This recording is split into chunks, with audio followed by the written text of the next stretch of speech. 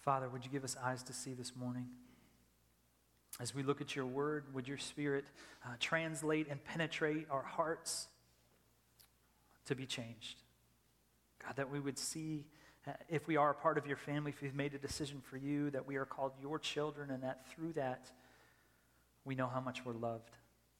And that through that love, that would give us confidence to move forward in our life in every situation, that we wouldn't shrink back because of shame, but that we would move in confidence to love you and love others. Would you give us eyes to see that this morning? Spirit, would you give us a heart that would be soft and transformed? Would you give us ears to hear it? We're desperate to hear from you this morning. Would you meet us in this time, in this space? We ask it in Jesus' name. Amen. Well, I grew up playing sports, and some of you know, but some of you don't know, my first real sport and my first love was actually soccer. I loved playing soccer. I was actually quite good at soccer, but that was over 30 years ago. It was a long, long time ago. Actually, I have a picture of, look at, I'm right there in the middle. How hard those guys next to me, they're way too happy to be playing soccer on my team. That was about sixth grade, I believe. I lived in Virginia at the time, and there was a decent soccer community where I grew up. And then we moved to Phoenix in junior high, and nobody plays here because it's 1,000 degrees. I mean, a long time ago, it's still 1,000 degrees, but they would play in the winter, and so I also played basketball, and so I had to choose between soccer and basketball, and I chose to play basketball. But I loved playing soccer, and maybe 3 months ago or so, one of our members of our church just opened an indoor soccer facility not too far from my house, and he was like, hey, we have an adult soccer night on Thursday nights. You should come play. And anytime I hear like adults are playing sports, I feel like I can enter into that at some level. I'm still active. I still play weekly basketball. I'm like, oh, okay. And he knows I played soccer. I was like, okay, so I'll go out. So I go out to play this one evening. It was just a bad decision for lots of reasons. And again, I haven't played or touched the ball in 30 years. And so, but I feel like, oh, okay, I can hang. Like I'll be fine. I go out. There's two pitches going side by side. It's an indoor kind of, again, it's just kind of pickup soccer. It's 4-on-4.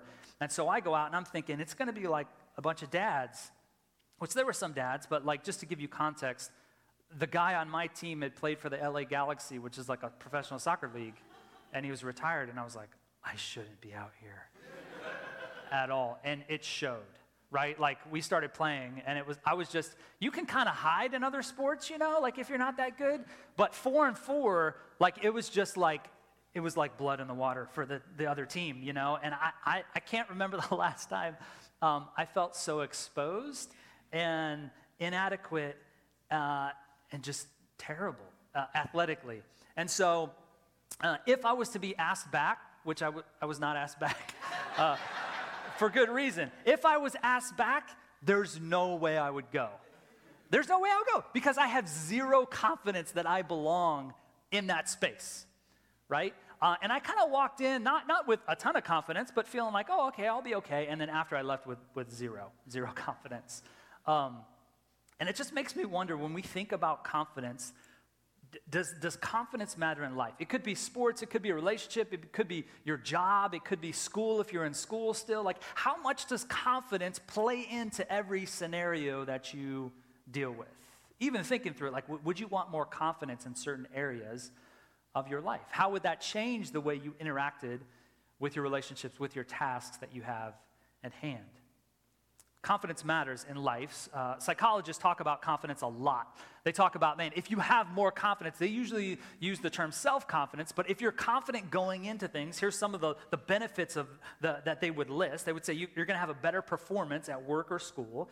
You're going to have an openness to try new things. You're going to have increased resilience. You'll have better interpersonal relationships and mental health. You'll have increased happiness and a sense of well-being. All from confidence. I think any of us would look at that list and go, I would like more of that. That would maybe help my life and make me be more full as a human. And confidence is interesting. Like even when we were at the beach, we just sat at the beach all last week. It was amazing. We have some friends that have beach houses out there, and so we just tacked on to our vacation. And one of my friends who came from Miami that was there, we started talking, and when I was 2, I moved to Southern California. And so my first memories were being in the ocean, And I feel confident going into the water. Like the ocean is like a scary place. Like there's sharks and octopus. There's all kinds of things in the ocean that can get you, right? But I feel very confident going out into the water and boogie boarding or surfing or doing those types of things because I think I grew up in it. My friend who was out there as well, he didn't see a beach until college. So he's like terrified of the water. Rightly so. Like that can be a scary thing with the waves and you don't know what's going on under your feet. You can't see anything. So confidence makes a difference depending on how you're interacting with what you're doing. So if confidence is such a big piece of how we interact in our world, where do we get our confidence from? If you look back before kind of this experiment of America started, most communities were more tribal. They were more connected to our family, and we got our confidence from our line of family, right? If you watch any of these old-timey shows that my wife watches, you know, like the Downton Abbey, that kind of stuff, like it's all about your family lineage. You have confidence because you were born into this family, and you're going to get something because of your ancestors, right? And then America happened, and there's part of a beauty to like, you don't have to be tied to anybody. In America, like your confidence comes from your accomplishments.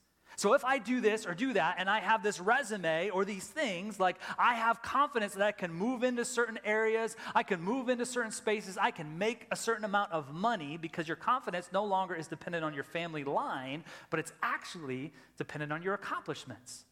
And I think most of us think of confidence in that way. We think of like, okay, do I have the skills to be able to do this? And it's proven. That gives me more confidence stepping into certain unknown things.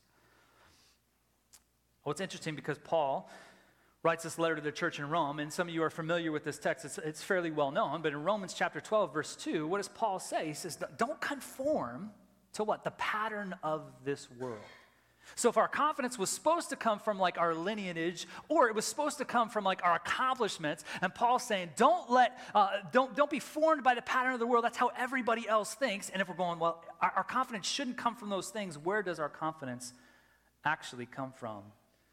And how should we live it out with what the Bible says? And in the economy of the kingdom, your confidence is tied to relationship, but it's not your earthly family relationship. And it is tied to an accomplishment, but it's not your accomplishment. It's an accomplishment that Jesus has done for you. And understanding that will change the way you move into certain situations and relationships with confidence. And that's actually where John is going to take us this morning in the text. So the big idea, what we're going to drill down on in these several verses is this. In the economy of the kingdom, our confidence is connected to our kinship. In the economy of the kingdom, our confidence is connected to our kinship. And again, John is writing, as we've been in this series, he's writing to the church to give them some assurance. They're confused by these false teachers that have come along and said, well, to really walk with Jesus, Jesus really wasn't who he says he was. You have to have this special knowledge to understand. And John is cutting right through that and going, no, you can actually be confident in your relationship with Jesus. You can actually know him. And depending on your belief and how you abide in him and how you understand his love, you can be confident moving forward in your relationship with Christ. And that's what John is trying to do in this section of text.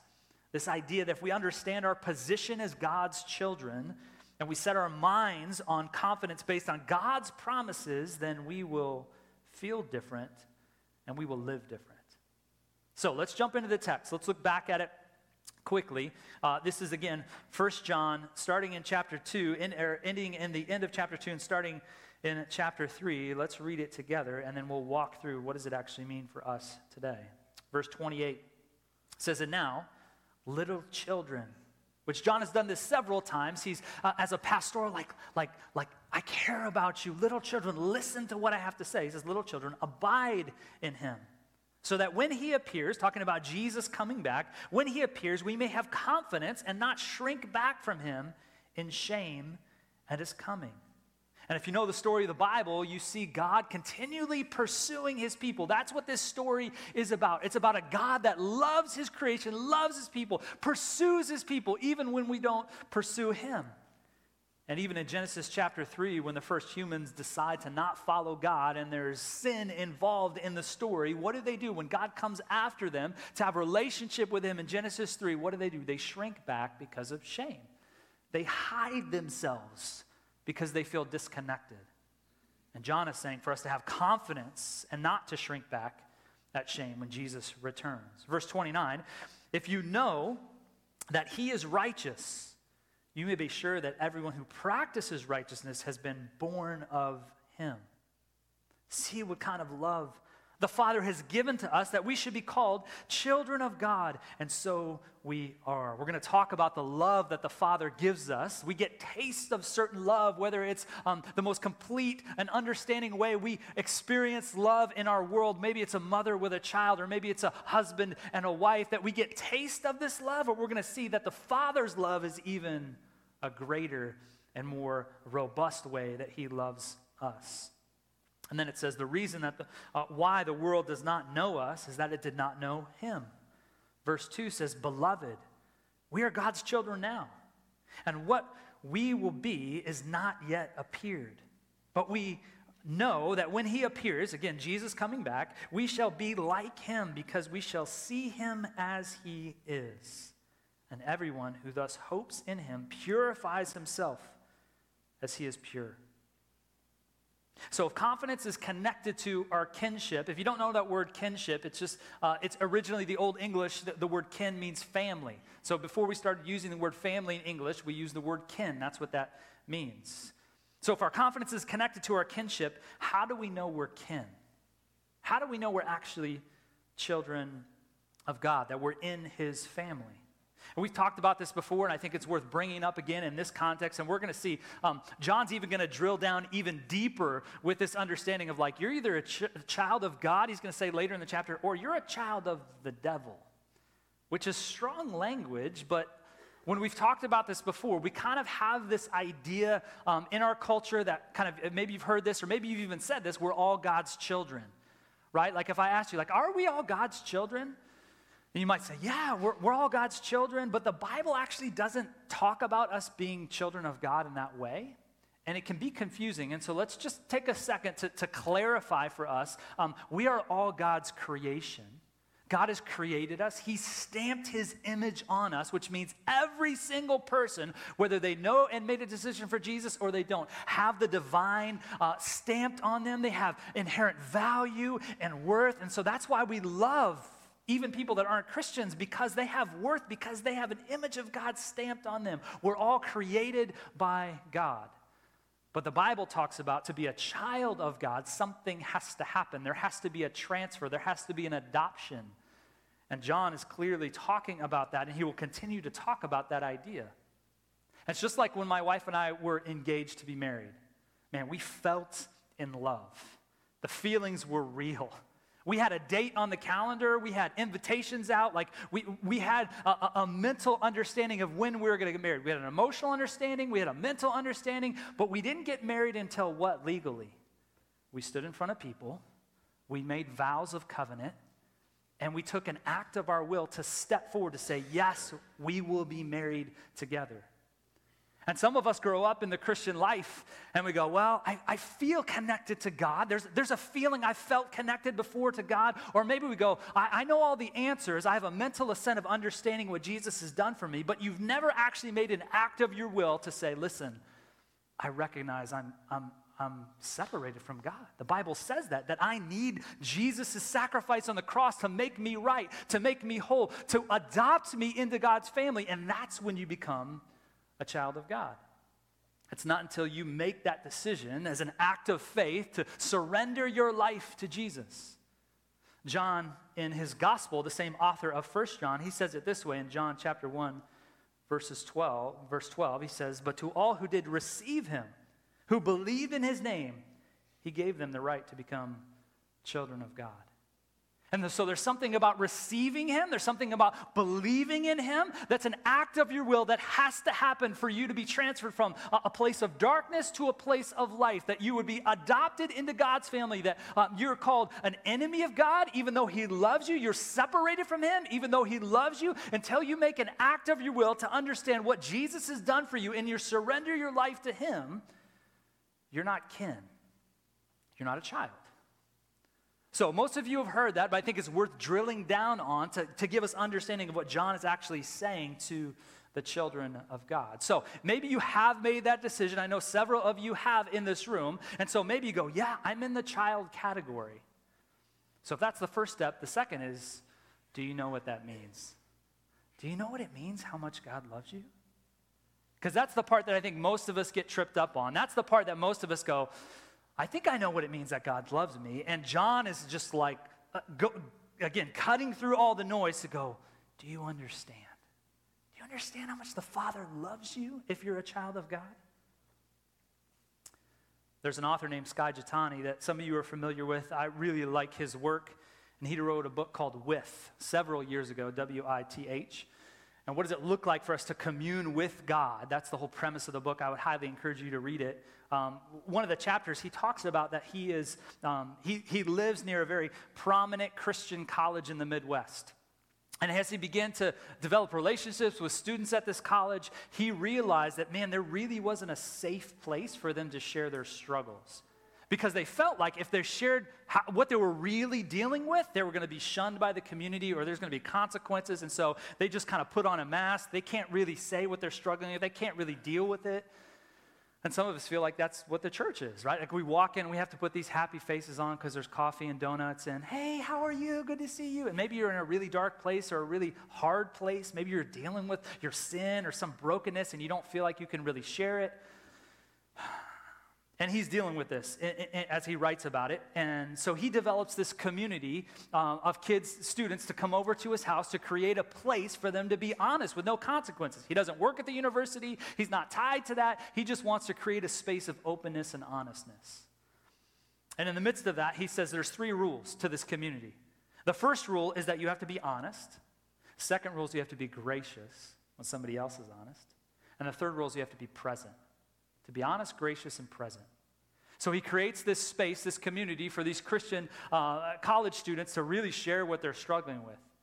And one night, as he writes about it in the book, they were sitting there and they started talking about habitual sins. Sins that you can't shake, that you don't want to do them, but you keep coming back to them.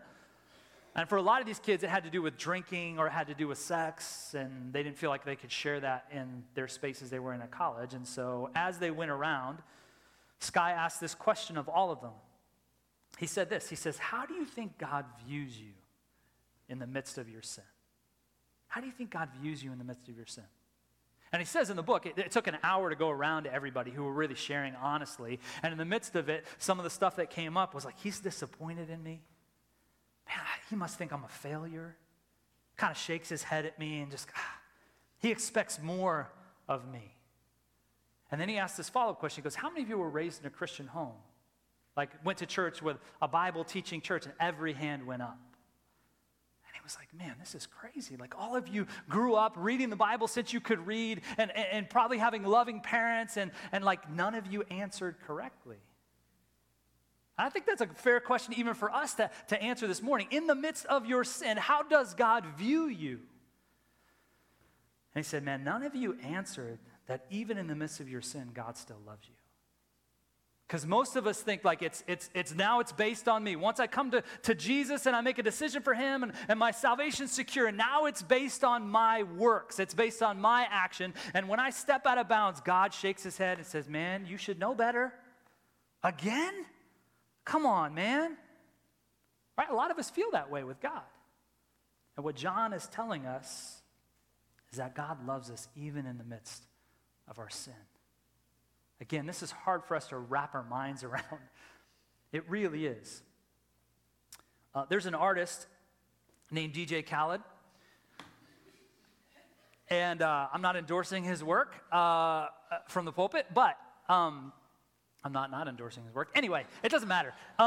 DJ Khaled became a dad about 6 years ago. And he talks in interviews about how having a son has changed his life. He talks about how, man, I didn't really know what real love was until I had a son. And I want to watch a real quick clip of him talking to his son. His son is now 6. His son's name is Assad. They live in Miami. But this is when his son is a toddler. Not even a toddler. He's younger than a toddler. He's a baby. Watch how DJ Khaled talks to his son. Check this out. You're a legend. You're a boss. You're an icon. You're a don. You're self-made. You're a genius. You're the greatest that ever did it. You're my son. Assad, Dad. I love you so much, boy. I love you so much. I love you so much. Yes, boy. I love you so much. I love you. I love you. I love you, boy. I love you, boy. It's too bad. When I first saw that clip, I was like, that's such a beautiful picture of how the Father lavishes his love on us. Right? That he speaks truth over us. That DJ Khaled's son hasn't done anything. He could barely hold his head up, right? At that point in his life. But his Father is speaking this truth over him, saying, I love you. I love you. Do you know, he's saying like, you're self-made, you're a Don, you're a legend, right? Like that's not the things that the Father says to us. Just to be clear. But do you know what the Father does say to you? Do you know when he wants to communicate you, when he looks at you as his child? Do you know what he says? Here's maybe the list from Ephesians 1. This is what the Bible says as the Father is looking at you through the grid of the blood of Jesus. Not because of your own effort, but because of the perfect effort of Jesus. He looks at you as his child if you've made that decision to receive him. And this is what he says about you based on Ephesians 1. He says you're blessed with every spiritual blessing. You're chosen, you're holy, you're blameless, you're predestined, you're adopted, you're redeemed, you're forgiven. Do you know how much I love you? Love you. Even in the midst of your sin, even in the midst of you going like, screw up. No, I love you. What would happen if DJ Khaled's son in that moment like threw up on him? Or, did something in his diaper, like would his, oh, golly, son, like would he put him down and change his diaper? No, let's clean you up. Man, I love you. And the Bible talks, those are our good works, not our bad works. Do you know how much the Father loves you? Not based on your abilities, not based on your work, not based on how much you read the Bible, but based on you being a child because of the work of the cross. He says, I love you, I love you, I love you. That's where we get our confidence from. We don't get it from doing the right things and walking into situations so that we know, man, God loves me. And one day when he returns, which is the promise that is solid, it's not faulty like these other things we kind of lean into in our world. It's a promise that's solid, that will happen. In the midst of us having confidence that Jesus is going to come back, and when he comes back, do we have confidence knowing who we are as a child, or do we shrink back because of our sin? If Jesus walks through these doors right now, and we know it's Jesus, do you run to him and just grab him? Or do you kind of shrink back like, oh, last night was bad, I did it again? Because you're not understanding the power of the blood of Jesus that covers you.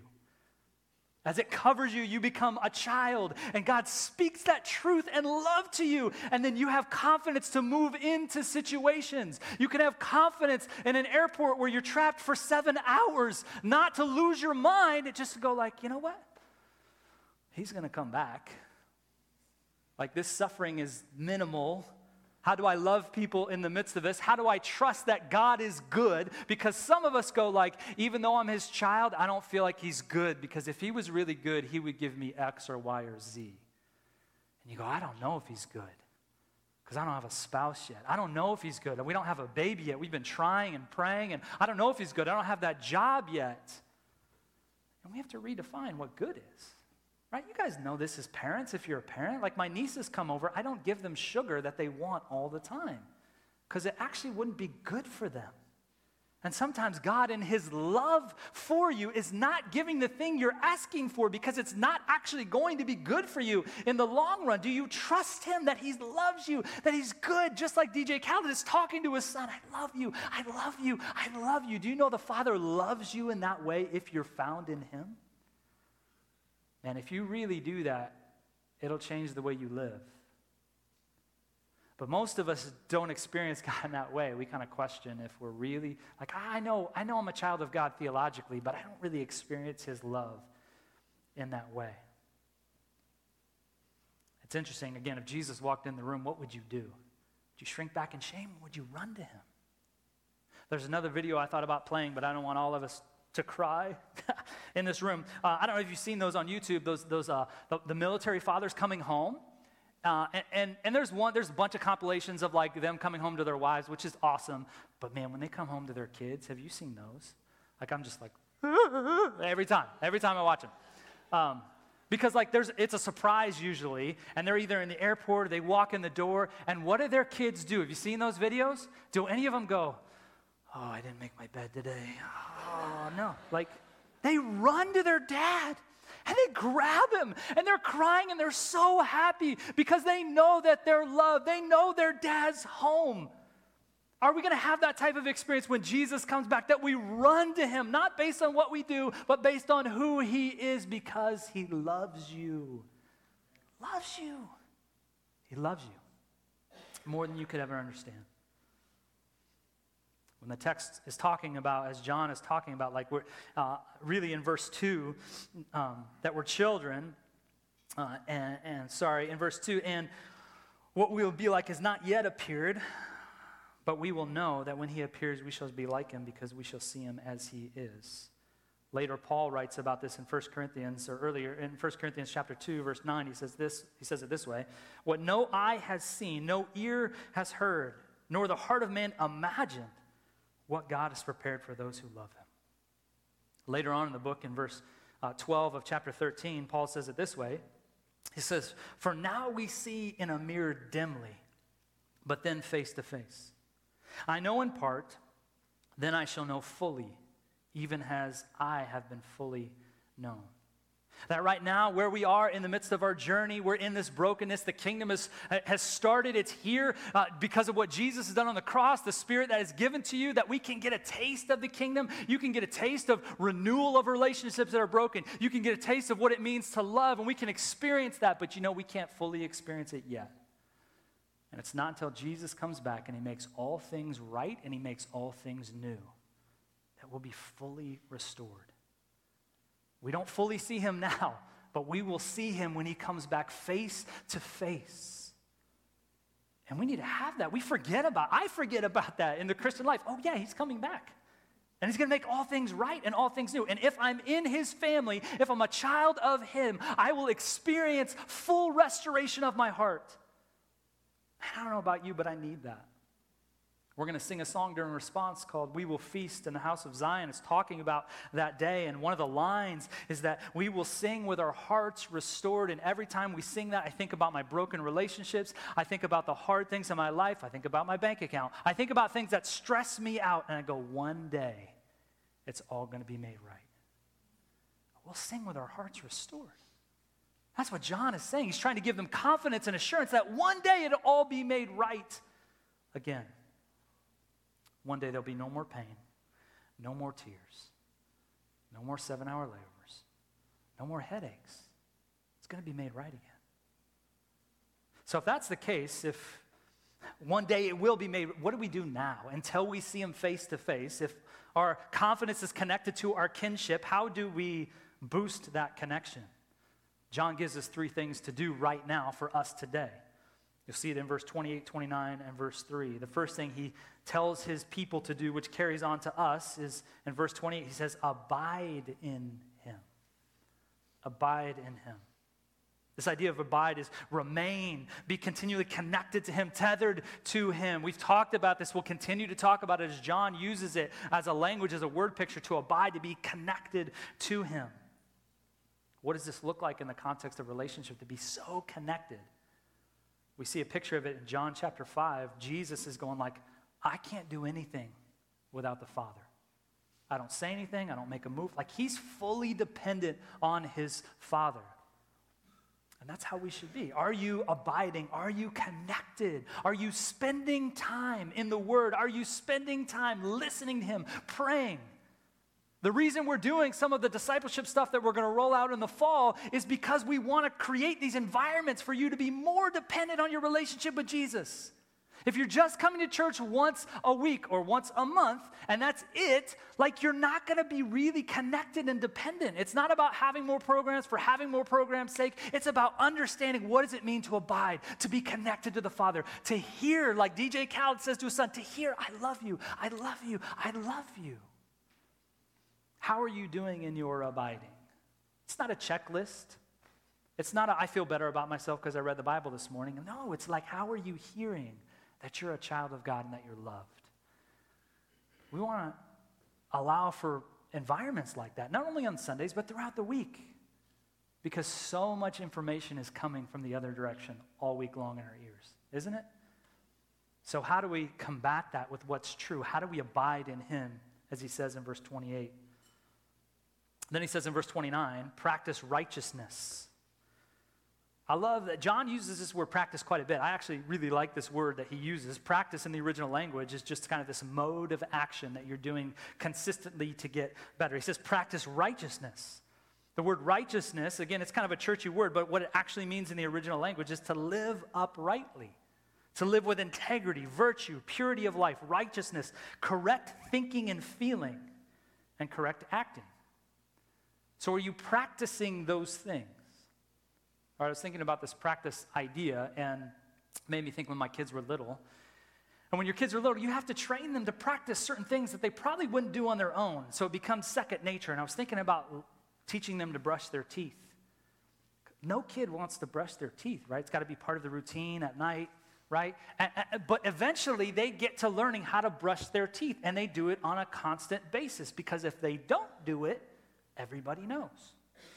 Same thing for you. If you don't brush your teeth and you walk up to in the passing of the peace and, hey, it's good to see you, like we do these things, but we didn't just roll out of bed to do them. We practice them. And you practice it every time you do it. And so what John is saying is like, we need to start practicing right living. We need to be intentional to put this stuff on, of learning what it means to love and to forgive and to think rightly and with virtue, which is not a very high priority in our culture. He's saying practice righteousness, to be connected and know who you are as a child. And then in verse 3, he says to purify oneself. So practicing righteousness is kind of putting on these good things. Purifying yourself might be putting off these things that are not helpful for you. Right? And we can all do this in all types of ways, because we slip into these habits, we slip into these patterns, and if we really assess them, or if we had somebody in our community assess them and go like, actually, I don't think that's the best for you. Like 3 hours of YouTube is probably not the best for you. I'm not against YouTube, but do you feel like more of a human or less of a human after that experience? Right? So what are the things that we just need to stop doing? And some of us are like tied to these things. They're those habituals. We want to get out of it, but we need help. But some other things that we could just go, I just need to not do that. Like, what's an area this week that you go, you know what, I don't need to do that. And then get around some people to help you in that. If you can't do it on your own, trusting the Spirit to change you, then ask for help. We need to abide in him. We need to practice righteousness. We need to purify ourselves so that our confidence comes from us being children of God, not from our abilities, not from our bank account, not from all those other things, so that we can walk into relationships, we can walk into situations being confident of what's true in Jesus in us. And we can say, I'm going to move forward in that because my ground is solid. That's what John is trying to help his people understand. And that's what we need to understand, is our confidence, again, is connected to our kinship. It's not connected to those other things. And the reason we can be confident and why we take communion every single week is to be reminded of what Jesus has done, to make a pathway for us to be adopted as children in him. As we surrender our life to him, as we've given our life to him, those of you who call yourself Christians, you come up and remind yourself where your confidence comes from as you take a piece of bread, which represents his body given to you. You dip it in the juice, which represents his blood shed for your sins, and you go, that's where I get my confidence. And when you come down this morning, if you're a follower of Jesus, if you call yourself a Christian, do you come down confidently, or do you shrink back in shame because of your own behavior? This is where we do a reset every single week to remind ourselves that, man, I want to abide in him. I want to practice righteousness. I want to purify myself, and I need Jesus and his Spirit and his people to help me do that.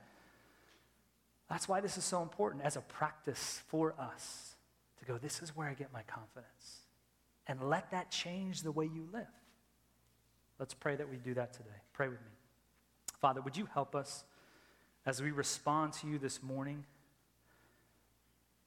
God, would you meet us in our heads and our hearts to know that we're fully loved, that you speak the truth over us because of who Jesus is and what Jesus has done. As we receive him and we make an exchange, our life for his, would you make that sink from our heads to our hearts so that as we move into relationships, into circumstances, into situations with people that are hard, we can have a confidence to know that you're going to come back one day, that you're going to make everything right one day, and that enables us to love even when it's hard. Would we be reminded as we step to the table this morning, as we respond this morning to your goodness? Help it be true this morning. We ask it in your name. Amen.